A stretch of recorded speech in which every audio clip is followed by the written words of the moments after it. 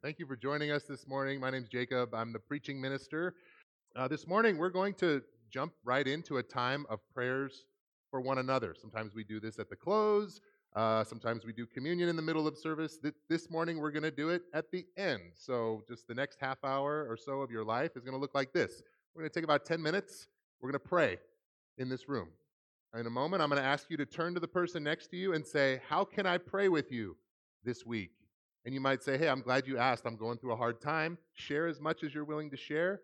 Or you might say, "Hey, I'm really excited because something awesome is coming up on Thursday or this weekend or there's an event, and I just be in prayer about this." This is how we share our lives with each other. This is how we lift one another up in prayer. We believe God wants to hear our big prayer requests and also the ones that we say, "I don't know, that doesn't seem very significant." It's all part of our lives. We want Jesus to be at the center, and this is one way to do that. So in a moment, we're going to pray together. Just turn you guys loose to have some free form time of prayer. Then I'm going to come back and share some prepared remarks in the sermon series that we've been going through over the last few weeks. And then that will lead us to communion. We do communion. We celebrate the Lord's Supper every week in this congregation. And that'll be the last thing that we do, give you some time of reflection as we take the bread, we drink the cup together. So that's where we're going to be going. If you have a prayer request you'd like the congregation to know about specifically, you can write it on one of these cards and hand it to me or hand it to Phil. Phil, wave your hand. You're meeting all kinds of people. Phil, you're by the door. That's why I pointed at you. You can give it to birthday boy Darren, too. These are our two shepherds here at the Tri-Valley Church. But if you have something you want everybody to know about and be praying about, you can write that down. And then we'll send it out in an email. This goes out every week, and people will be praying for those things. Somebody handed me a card this morning. Laura Ranieri is going out of town this week, and she's asking for prayers for a safe trip to a conference in Savannah, Georgia, and that Mateo will be safe while she's away. So please keep Laura in your prayers and everybody else that we've been praying for on the prayer list. And whenever somebody gets up and announces all the prayer requests they can think of, they usually overlook someone. But when we turn to people next to us and online, if you're joining us, you can share your prayer requests in the chat, or if you're with somebody, you can pray together as well. We cover a lot of ground this way. So at this time, that's what I want you to do, is just turn to somebody next to you and say, "How can I pray for you this week?" Let them respond, and then take a few minutes to pray together. And I will come back up here, and like I said, in about 10 minutes, 10, 12 minutes or so, and say a bunch of stuff. That's where we're going. Everybody get it? Ready? Turn to somebody and ask the question, "How can I pray with you this week?" I was telling Hank that for some people, 10, 12 minutes is not enough time. And for other people, it's an eternity. We knocked that thing out in 2 minutes and then we were done. So if you're still talking, that's good. This is good ministry. I love it when this becomes a house of prayer. I can't hear anything specific, but I'm hearing the prayers of the saints going up before the throne of God. And we know that God hears. We know that God responds. God cares about the things that we are going through or going on in our lives. It's interesting that you mentioned time, Jim. He said that was 2.5 minutes and not 2 minutes. And okay, I'll get my act together. If you think about how we keep time, it's sort of interesting. You might say, "What day is it?" Well, it's February 25th. It's Sunday. Some might say it's the last day of my weekend. If I asked you what time it is, you might say, "It's about 40 minutes until lunch." How we keep time is interesting. 500 years ago, you ask somebody what time it was, they might say something like, "Oh, it's Lauds. It's Vespers. It's the third bell of the church tower." They might say, "It's the second Sunday in Lent." 500 years ago, people were more likely to keep time based on the Christian calendar, the prayers of the day, the festivals, the events that kind of separated our time. There's an author named Richard Beck. He wrote a book called Hunting Magic Eels. And in this book, he traces these developments that happened throughout human history, specifically in the last 500 years for sure, but definitely since the Enlightenment period. He says there's certain things and changes, shifts that happened that kind of drew our attention away from God.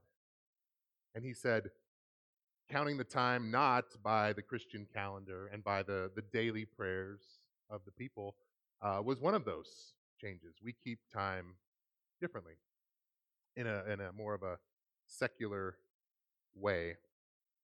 And time is one of those things that's important to all of us, and we live in a society now where we're certainly counting the hours, we're counting the days. We're looking forward to the next big thing that's on our calendar. We don't like it when time is out of our control. We're in a series at the beginning of this year called The Liturgy of the Ordinary. Liturgy is the thing that I referred to before. It's the way that Christians worship. It's literally the work of the people, how we encounter God. Morning prayers, afternoon prayers. If you're in a monastery like Brother Lawrence that I introduced you to last week, you would pray 7 or 8 different times throughout the day, and that would be your timepiece. How long has it been since our 9 o'clock prayer, since our midday prayer, since our evening gathered prayer time? This is a liturgy. We find in our lives today that we have different liturgies, we have different rhythms, we have different daily rituals and practices, and these become our liturgy. And sometimes we say, they don't have anything to do with the Christian calendar or the church bells, or God is not our focus. But the purpose of this series is to sort of remind us and attach these spiritual practices to daily rhythms and habits that we have.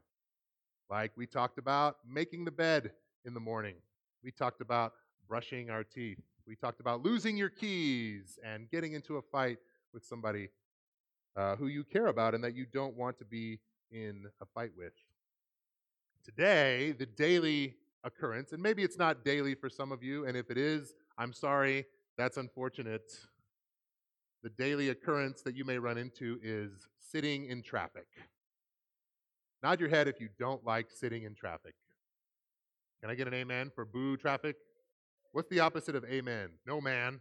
Can I get a no man for traffic? No man. Keep that traffic away from me. I told you last week that I went to a preacher's conference in San Diego, Monday, Tuesday, and Wednesday of last week. I got in my car. I had a flight that was in the morning, and I thought, oh man, I'm going to be fighting some traffic between Livermore and SFO. But guess what? It was President's Day. So a lot of people weren't on the freeway. I made great time on my drive. Yeah, you can clap for that. Thank you, Lord, for no traffic all the way to SFO. I parked in long-term parking, but then I had to wait for the air train. It took a while to get there. And then I had to wait through the security check line while they x-rayed my bag. I had to wait in another line while a bomb-sniffing dog made sure that I was okay to get on the plane. And then when I got to the gate, with plenty of time to spare to catch the flight, they made an announcement saying, I'm sorry, folks, we're running a little bit behind. We're still waiting for the flight crew. Like the people whose job it is to be on the airplane and open the door and let us in and count us and make sure that the hatch doesn't fly off. We waited for them. Our flight was delayed because they hadn't arrived yet. So I'm waiting for those folks. But then they arrived. We got on our flight. I made it into San Diego in time, but then I had to wait for the city bus number 992 that would take me from the airport to the hotel. Had to wait for my hotel room to be ready. I had to wait for the conference to start. We went to dinner that night. I had to wait for my meal to arrive, and on and on and on. There was no traffic, but I did a lot of waiting. Maybe you can relate to waiting. We're always waiting on someone, or we're waiting on something. As I did all this waiting on Monday, I was reminded of all the waiting that happened in Scripture. God's people waiting for deliverance in Egypt. 400 years they were slaves in Egypt, waiting in the wilderness, waiting to enter the promised land. The prayers of the barren women who were waiting and praying and hoping for a child. God's people waiting in exile, waiting to return to their temple, waiting for the Messiah, waiting in Jerusalem for the Holy Spirit in Acts 2, waiting for the return of Christ, waiting for the resurrection, waiting for God's restored kingdom. There's a theme I'm starting to sense here. God's people have always been a waiting people. And we're a waiting people. And we're God's people. So waiting should be something that we're used to, or at least not surprised by. And yet, we hate to wait. Can I get an amen? Turn to somebody next to you and say, I hate to wait.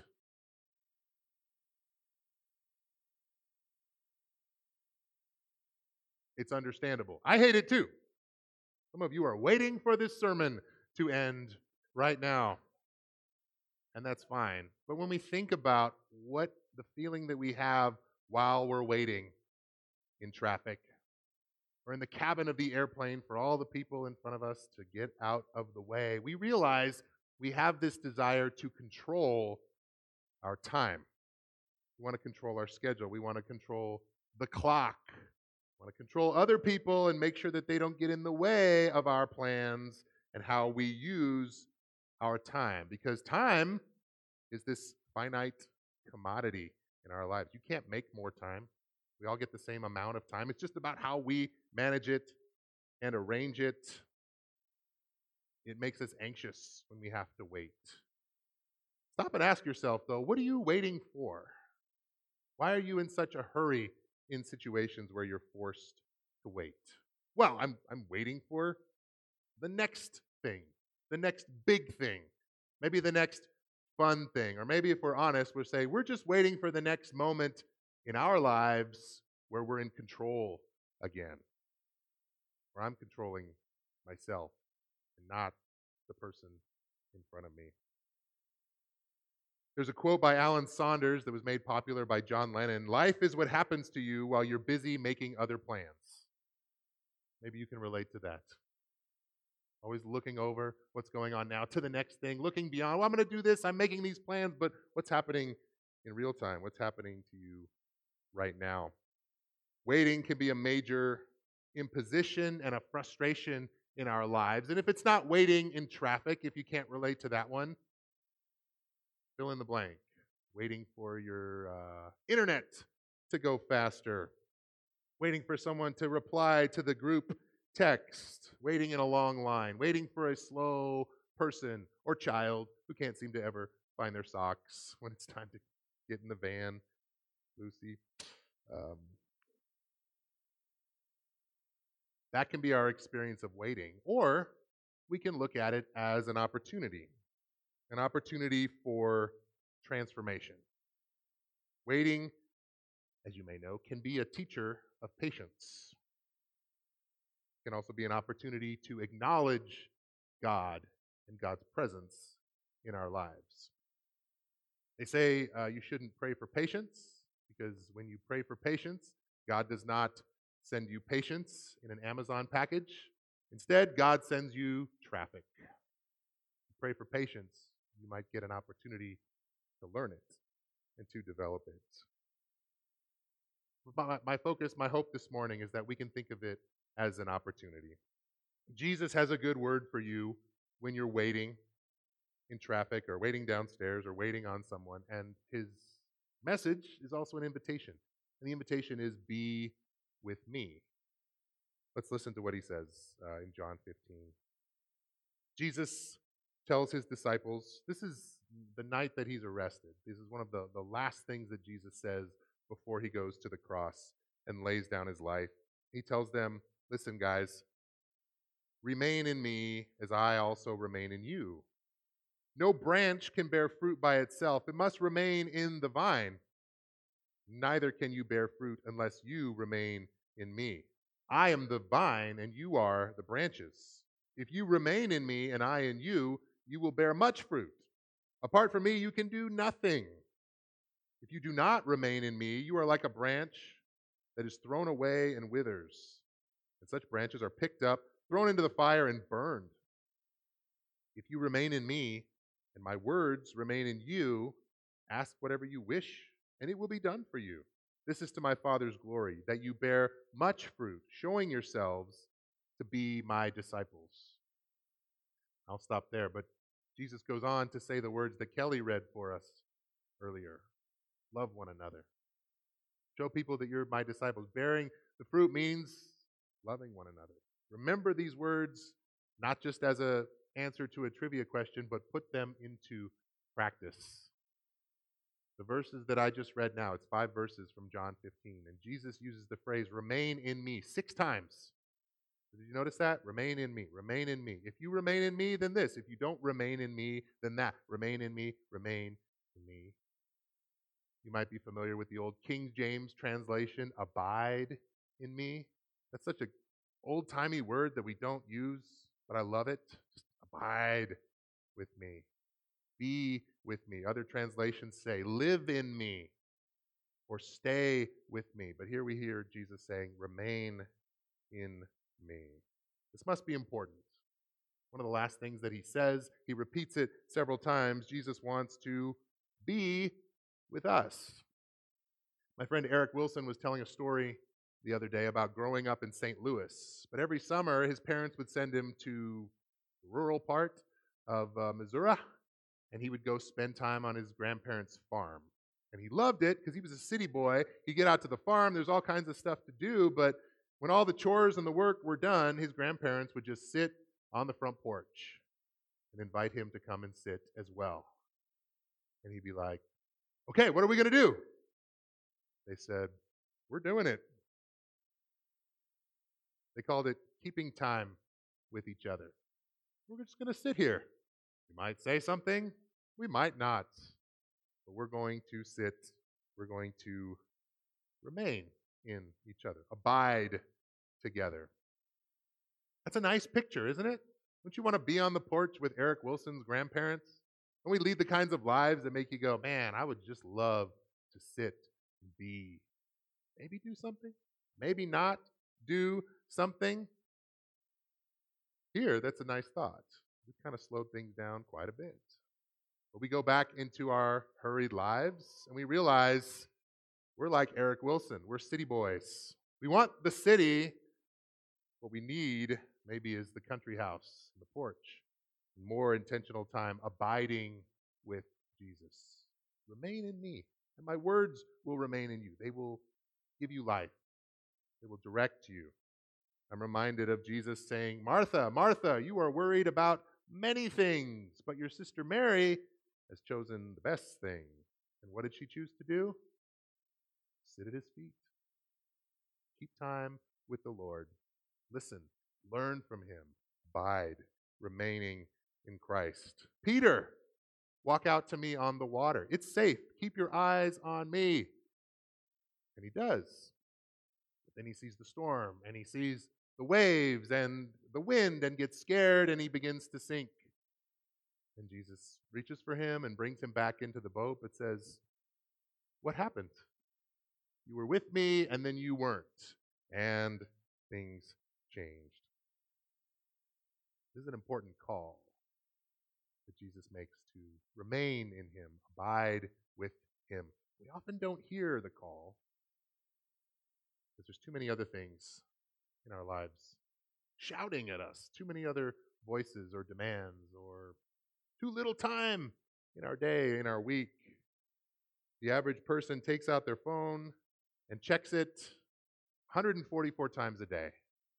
You know that? Some of you were like, that's nothing. I got that beat.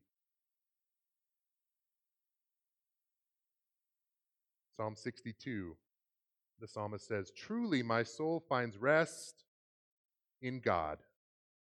My salvation comes from him. Truly, he is my rock and my salvation. He's my fortress. I will never be shaken. And he goes on to say, yes, my soul. The psalmist talking to his own soul. Listen up, myself. Listen up, my true essence. This is good advice. Find rest in God. My hope comes from him. Truly, he is my rock and my salvation. He is my fortress. I will not be shaken. My salvation and my honor depend on God. He is my mighty rock, my refuge. Trust in him at all times, you people. Pour out your hearts to him, for God is our refuge. Amen. So where is God? How do we spend time with God? Eric Wilson traveled to the countryside to make time, to spend time on the porch with his grandparents. If he needed his grandparents, he knew where to find them. Where is God located? Where can we find God? His address? 1 Heaven Street. If you called God, what was his phone number? 1, right? Boop. You can get a hold of God anytime I need to. We sometimes have this attitude that says God is in the church. God meets us here. And maybe if we sing well enough and if we sing loud enough and if our worship and our prayers are pleasing in his sight, then he'll pop in and make a cameo. Sometimes we think like that. Sometimes we think, well, God is in the place, he can be anywhere. He's in my morning prayer time. God's in my back porch because that's where I go to meet with God. He's always faithful. He's always on time. That's where I meet with God. For some people, you might have an incredible mountaintop experience with a worship gathering, or maybe you've been to a summer event where Christians were gathering and drawing their attention toward the Lord, and it was maybe literally on a mountaintop, and you said, God was there. I met God there. We sometimes say God showed up when we turn our attention toward God. Well, you guys know the truth, right? God is here. God is here. He is with us. He promised to be with us. He promised to never leave us and never forsake us. And there's this mysterious thing that happened after the resurrection of Jesus when the Holy Spirit was given. The Holy Spirit that Jesus talks about in John 15, 16, and 17. I'm sending my counselor. I'm sending my Spirit to remind you of my words, to give you peace, to give you advice, to give you guidance. I'm going to dwell in my people. God is not on top of the mountain with Moses making the 10 commandments. God is not in the tabernacle. God is not in the temple, this one building in this one mountain in this one part of the globe. God is in God's people. That's exciting. That's an exciting reality we need to acknowledge. Amanda and Lisa and I were talking about this last week. We were talking about Pentecost. The Holy Spirit was given. God is accessible. God is within the hearts of his people. Jesus was crucified. You put him on the cross. It turns out he was the Messiah. Whoops, that's a huge mistake. We realize we made a mistake. What shall we do? And Peter says, repent and be baptized, all of you, for the forgiveness of sins. That's very, very important. But what does he say right after that? So you might receive the gift of the Holy Spirit. That God is right here with you. You don't have to go someplace to meet God. You don't have to invite God and hope that he's not too busy to show up. A lot of the times, all we need to do is turn our attention toward God. And that's why it feels sometimes when we come to worship that God is here, or when we have those mountaintop experiences. It's not because God was there and he wasn't there before, but now he is. It's because we said, let's turn off all the other sounds. Let's put everything else aside and just go, Lord, we want to remain in you. We want to abide with you. Let's just sit on the porch together. We go, oh, God, he's there. He's so faithful. And we need him. There's this television show from the 90s called Boy Meets World. I figured like 10% of you would know this show, and then 5% of you would care about this show, but it was a show I grew up on. I'll tell you a little bit about it. It's a story of students in school, and it's like a coming-of-age kind of thing. And they did 5 seasons of this show.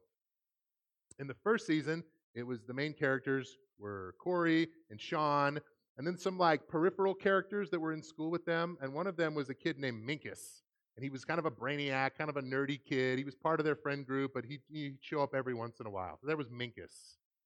Season 2, there's no Minkus. Nothing happens to him. They don't like kill him off in the show or anything like that. He just doesn't show up.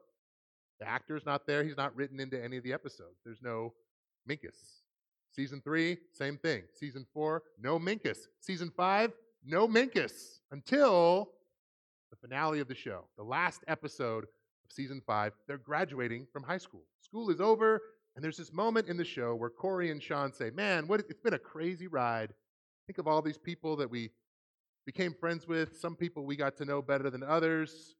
And then the camera pans over, and guess who it is? Minkus. And they go, "Minkus, where have you been?" And he says, "I've been here the whole time. I was just in another part of the school. You guys stopped hanging out with me. You were over here, and I was over there, but I didn't go anywhere. I've been here the whole time." And they go, "Oh, wow, that's kind of weird." The grand return of Minkus. How does that connect to what we're talking about? I think God is with us the whole time. And just sometimes we realize, "God, where have you been?" Yes, I've been here, but you've been over there. I used to be a main character in your story. We used to keep time together. You used to abide in me, but it wasn't anything malicious. It wasn't anything intentional. Sometimes we just drift away. But the reason this finale is great is because they said, Minkus, he's back. We want to acknowledge him. Maybe Corey and Sean reconnected with Minkus. Maybe they all went to college together. Who knows? But for us, it's a reminder that there's this opportunity to acknowledge that God was with us the whole time. God didn't go anywhere, but we come together and we say, "Lord, I need to abide with you. I want to keep this command of Jesus to remain in you, to let you be that part of my life." So, maybe the next time that you're stuck in traffic, stuck behind someone in line, or contemplating what it means to have my time controlled by somebody else, maybe that's an opportunity for us to say, "Well, things slowed down. I'm not doing what I thought I was going to be doing anyway. Here's what I'm going to do instead. I'm going to turn my attention toward the Lord. I'm going to keep time with Jesus. I'm going to pray a prayer of thanksgiving. I'm going to maybe visualize, if you're in traffic, just visualize Jesus sitting in the seat next to you and saying, "Okay, this isn't us being prevented from going to the next thing in life. This is the thing that's happening. I don't want life to happen to me while I'm busy making other plans. I want life in Christ, who will never leave us and never forsake us."